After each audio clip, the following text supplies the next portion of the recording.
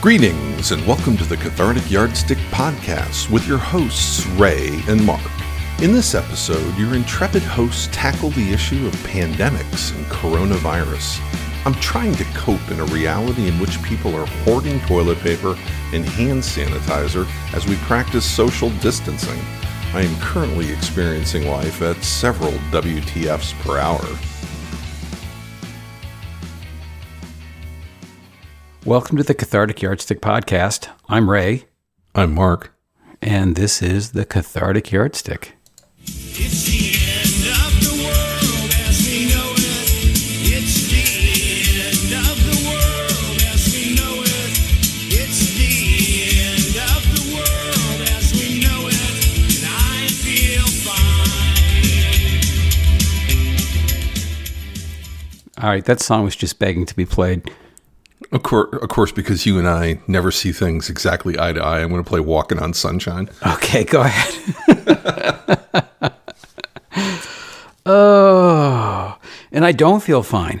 But, we're going to get through this. I think this will be remembered in history as the week the world really did change. Not that it's the end, but I think things will be forever changed to some degree after this. That will be interesting because the world has a very short attention span normally. You've really got to scare the heck out of the world to notice a quantum change that's long-standing. Yeah, it's been a rapidly changing situation, and we're not really sure where everything's going to land.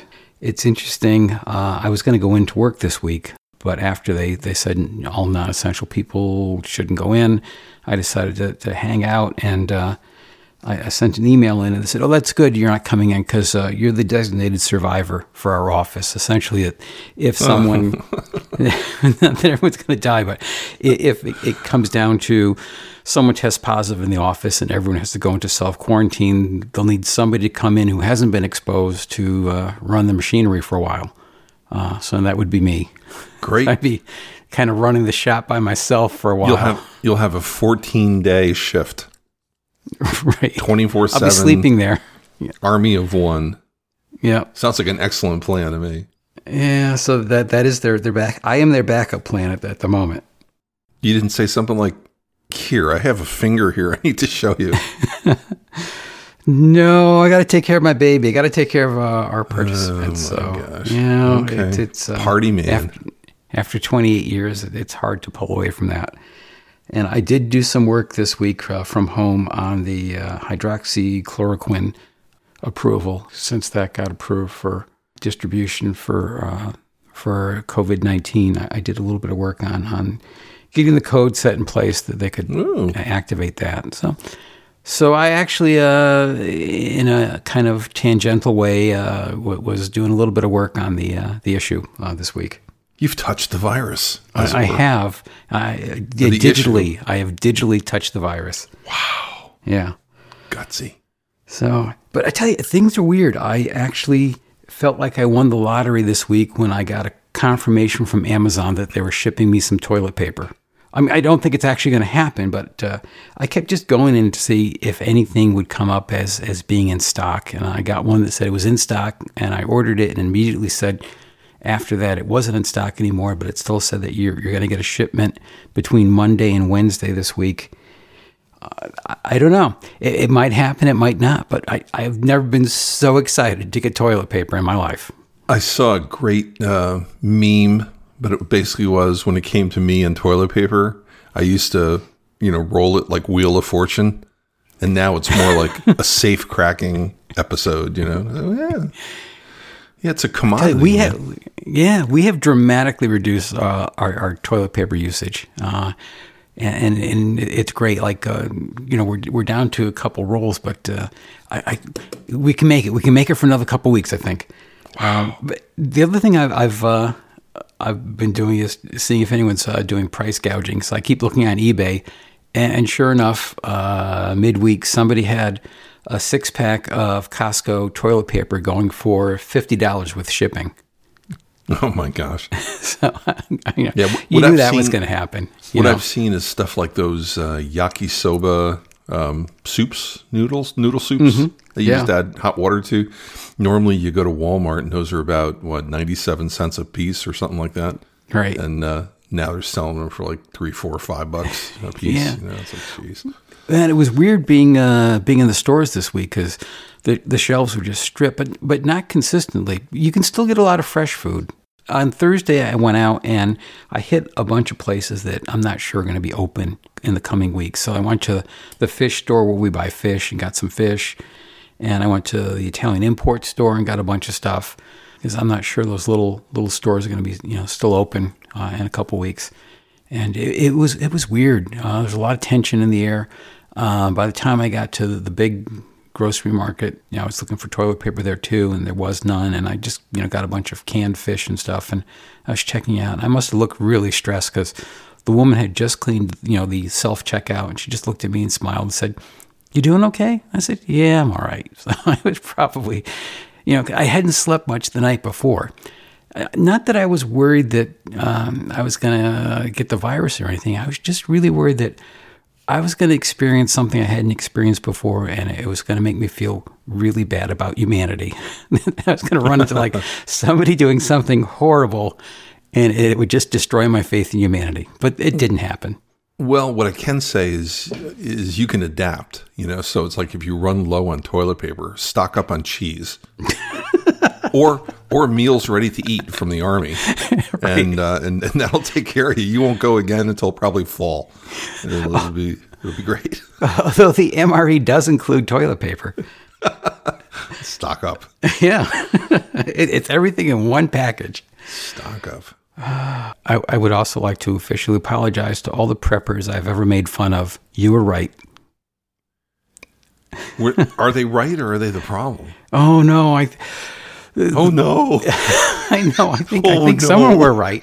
I don't think it's the preppers that are hoarding stuff because they've already got their supplies in place. So we'll see. We'll see. I mean, it seems like even when they, smack down on the, curfew kind of things, shelter in place things, it's not stopping trucks from delivering. So I don't know. I'm still not seeing that. But of course, I have not. It's so weird working from home. I have not been out really, except to drop off my daughter at work. I haven't been out since like Wednesday. Mm-hmm. So I don't know what the stores are like right now. Yeah, I went out Thursday, and it wasn't too bad. But I want to really try to, to confine this thing. So I'm not going to go out till next Thursday. We have enough supplies till then. So I'll be venturing out again next Thursday and see how things look. I have a feeling that the supply side should rebound a little bit. You can still get like fresh produce. You can get fresh food, fresh meat, things like that. It was all the shelf stable stuff that had disappeared, and it was pretty much exactly what the CDC was saying. What you should stock up on. That's what everybody's stocked up on. Right. What I'm wondering when the wave really hits, will you know that this is near the high water mark for you? And will you know live time when it starts dropping, you start coming out the other end? Or will that be something that happens like 3 weeks later? They say, okay, I think we hit the crest and we're on our way down now. How much of a lag? I don't know. I think, at least around here, people seem to be taking it pretty seriously. So we'll see. I mean, New York is pretty much not really on lockdown, but they've asked for, all unnecessary travel, unnecessary, meetings, asked for people to work from home. All the stores, except for, essential services, drugstores, supermarkets are going to be closed, except for just, the drugstores and the supermarkets. And, bowling alleys, doctors' offices, a lot of other stuff is closed. Not doctors, but dentist offices. Yep. You can't get your hair cut anywhere. We'll see.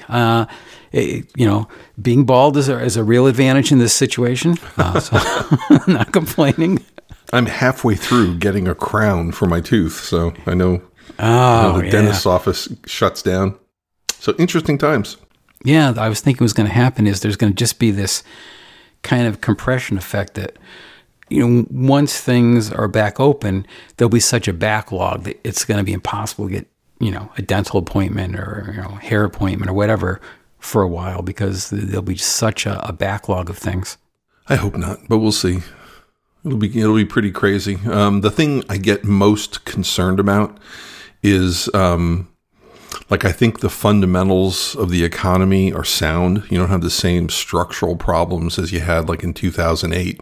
So I would believe it when people say this is likely, a V-shaped recession, it's situational, and when it passes, we'll rebound. But the thing I get concerned about is how much of the economy is based on small business and how many small businesses will die because they can't weather this for any length of time.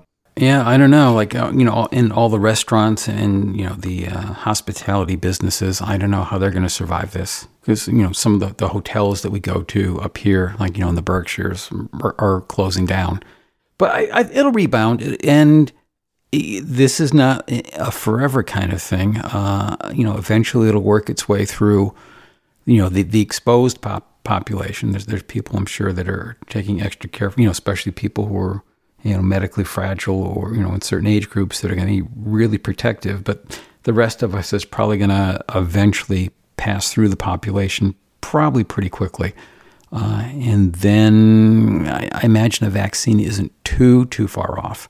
So maybe a year and a half, I'm thinking maybe it'll start looking back to normal, but it'll never quite go back to the way it was, I don't think. How long do you think I'll be teleworking for? If I had to guess, I would say maybe 6 months. Wow. Yeah, but That's I don't know. quite some time. Yeah, it was weird. Since the gym's closed, we've been hiking this week and just going out for walks. And I would expect people to maybe make a little more effort to be friendly when you run into them on the road. And about half hour and half are just, if they see you coming from pretty far away, they cross the street and they don't make eye contact. Well, it is New York State. I mean, it is, but I would think people would make maybe a little extra effort to be friendly and supportive, and a lot of people are, but some really aren't. So I think in the end there'll be a little bit of a paradigm shift with regard to public health. One of the things that that you and I grew up with was, and pretty much infectious diseases were under control completely. By the time we reached our adulthood, the old, what they used to call the childhood diseases, had all been pretty much wiped out for us. Polio, mumps, measles, rubella, pertussis, diphtheria, typhus, smallpox. We had chickenpox though, and our kids had. Well, did your kids have chickenpox? I don't think they ever got it. Remember? They have a vaccine for that now, but that was in 95. And I was talking to my mother this week. I asked her actually to be on the podcast. She said, no. But she said, say hello to Mark. So, hello, Mark. Oh, hello. Gosh, your mom's never said hi to me before. I'm touched. That's nice. Yeah. Say hi back. Yeah. So I was talking to her about polio, which is not really much of a comparison because it affected a much smaller part of the population, but it was something that was an issue for kids growing up, and we actually just missed that because the Salk vaccine came about in 1955, and the Sabine vaccine was in 62. So we were right at the start of that being vaccinated for, but it was a huge issue, back. The first half of the 20th century. And my mother was talking about kids with polio. And at first I was thinking she was talking about when she was a kid, but no, she was talking about when she was a student nurse. So this would have been in the late 50s that, she had polio patients. And, and they didn't really know much about it. And she said, well, it was summer and there wasn't air conditioning. So in the hospital wards, all the windows were open. So there was no, negative air pressure systems. It wasn't airborne, but they didn't really know how it was transmitted. I remember they used to think it was swimming pools, maybe in the water, and really what right. it was crowds of kids together. Yeah, but also, well, it was passed on the way like noroviruses are, like the intestinal flu. That was actually the transmission method. So it was pretty contagious, and a poorly chlorinated pool or freshwater swimming hole was like just ripe for passing that around. So my mother said, in the summer, a lot of those places would get closed. Probably when you'd want them the most. Mm-hmm. They put a lot of effort into it, and public health, and got much better. But so this is a new thing, and part of it, I think we kind of got lax about that, thinking we'd we'd won the war on infectious diseases, combined with easy international travel. I didn't go outside the country till I think 2008 was the first year I left the United States ever. And since then, like at least twice a year, I was going somewhere else, Italy, Iceland, Canada frequently. So, it was just it was a perfect situation for something like this to happen. Yeah. And even for this, I assume what's really kicking in all the protocols is the danger of the medical system getting overloaded. If it looked like, it was fairly manageable at the ER, I'm wondering if you'd see any of these lockdowns. I don't know. The higher than normal fatality rate goes into it too. Right. Yeah, this is no doubt a bad one, and the worst one we've ever seen. I don't know. It's there's going to be a lot of issues that have to be answered. There was a time when if you came to this country, you'd have to be quarantined for a while to make sure you didn't have any contagious diseases. Are we going to go back to that? Are we going to find some middle ground? I don't know. Certainly, we've got pretty lax about those things, and I don't think we need to go back to more draconian measures that we had in the early part of the 20th century. But we maybe need to develop a new technology, have better tests, less invasive kind of testing, quick testing, just to protect the population. And I wonder if we'll find that there'll still be large public gatherings like concerts and things like that, but it's always a little more judicious.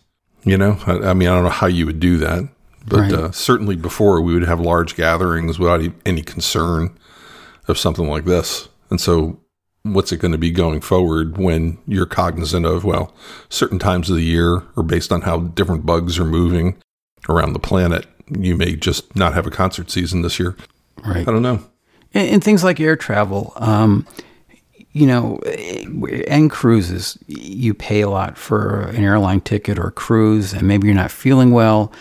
And, a lot of people would just take the flight or the cruise thinking, well, I'll feel better when I get there or whatnot. But, I can't lose all this money. I put all this money into this vacation, and it's the only time I have off this year for a vacation, and I'm just going to go.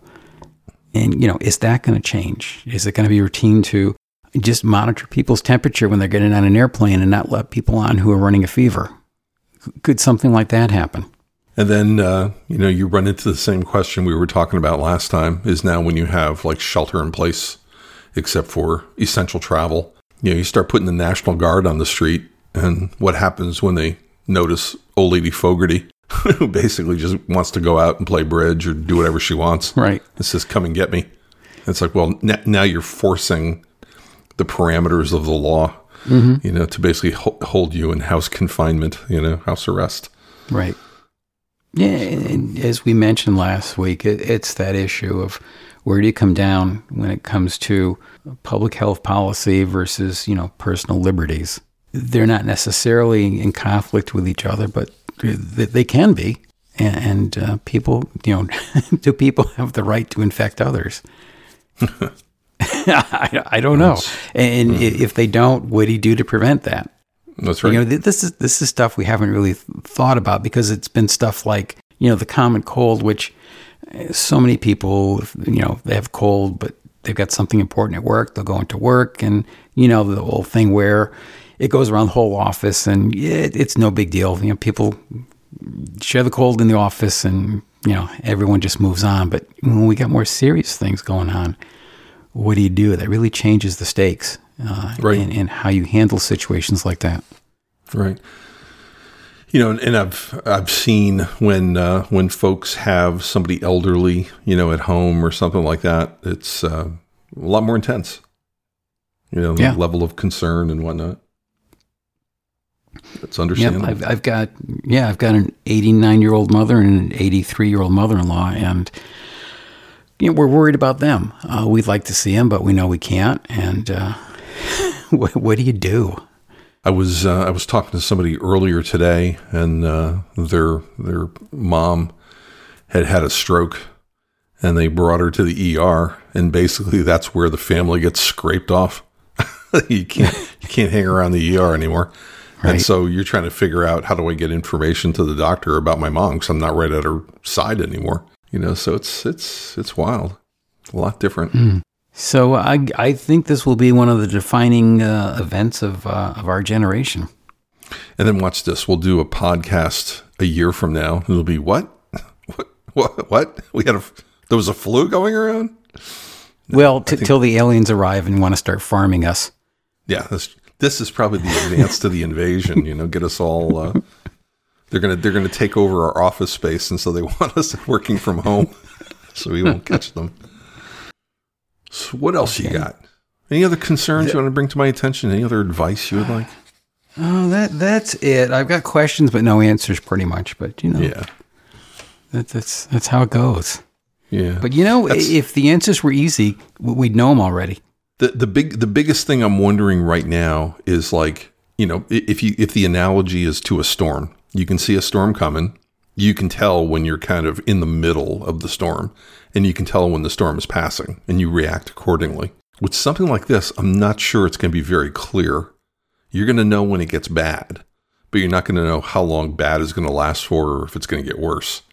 Right. And then as it starts fading, it's probably not going to be very evident. It's not like the numbers are instantly going to drop way off, I don't think. So how's it going to manifest itself? How long are we left dangling, not knowing? Because we do like immediate gratification now, too, We'll hunker down for a set amount of time as long as we know exactly how long that amount of time is for. Right. I'll stay home. We're compensated for it. Not any more than X number of weeks. But things will be a little different after this. If you're sitting on a train and the person in the next aisle is coughing, you're probably going to feel a little bit differently about that. Of course, they probably did during the days of tuberculosis, too. So they did. They did. But they shipped everybody out to the hinterlands for treatment for that, out to the fresh air. Do you know that when I was a kid, I think my brother was in high school, and as I recall, somebody at his high school had been exposed to tuberculosis or something. So he and all the family members had to get tested. And I think he was the only one that showed he had been exposed to it. But I've still got my scar on my arm from going to Glenridge Hospital, north of Schenectady, and for my tuberculosis test. Now, the tuberculosis test was a lot like, what was the other vaccine?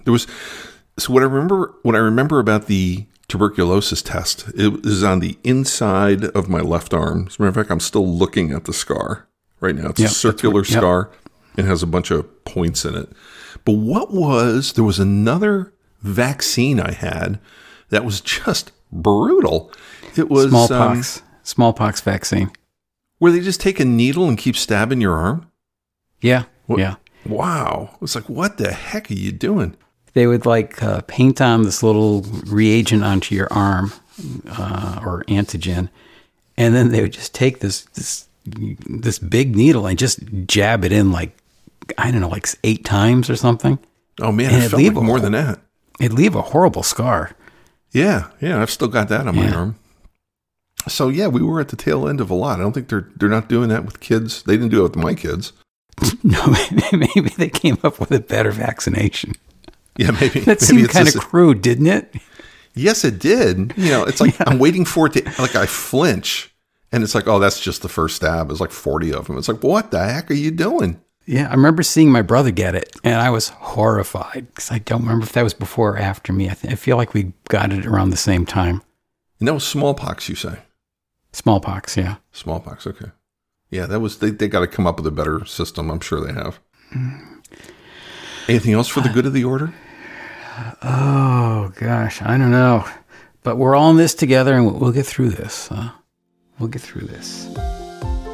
You've been listening to the Cathartic Yardstick Podcast. Stay safe, be healthy, and drop us a line if you get a chance. An app for your phone. It connects 20 different neighborhoods. Is that the one where you swipe right? Excuse me?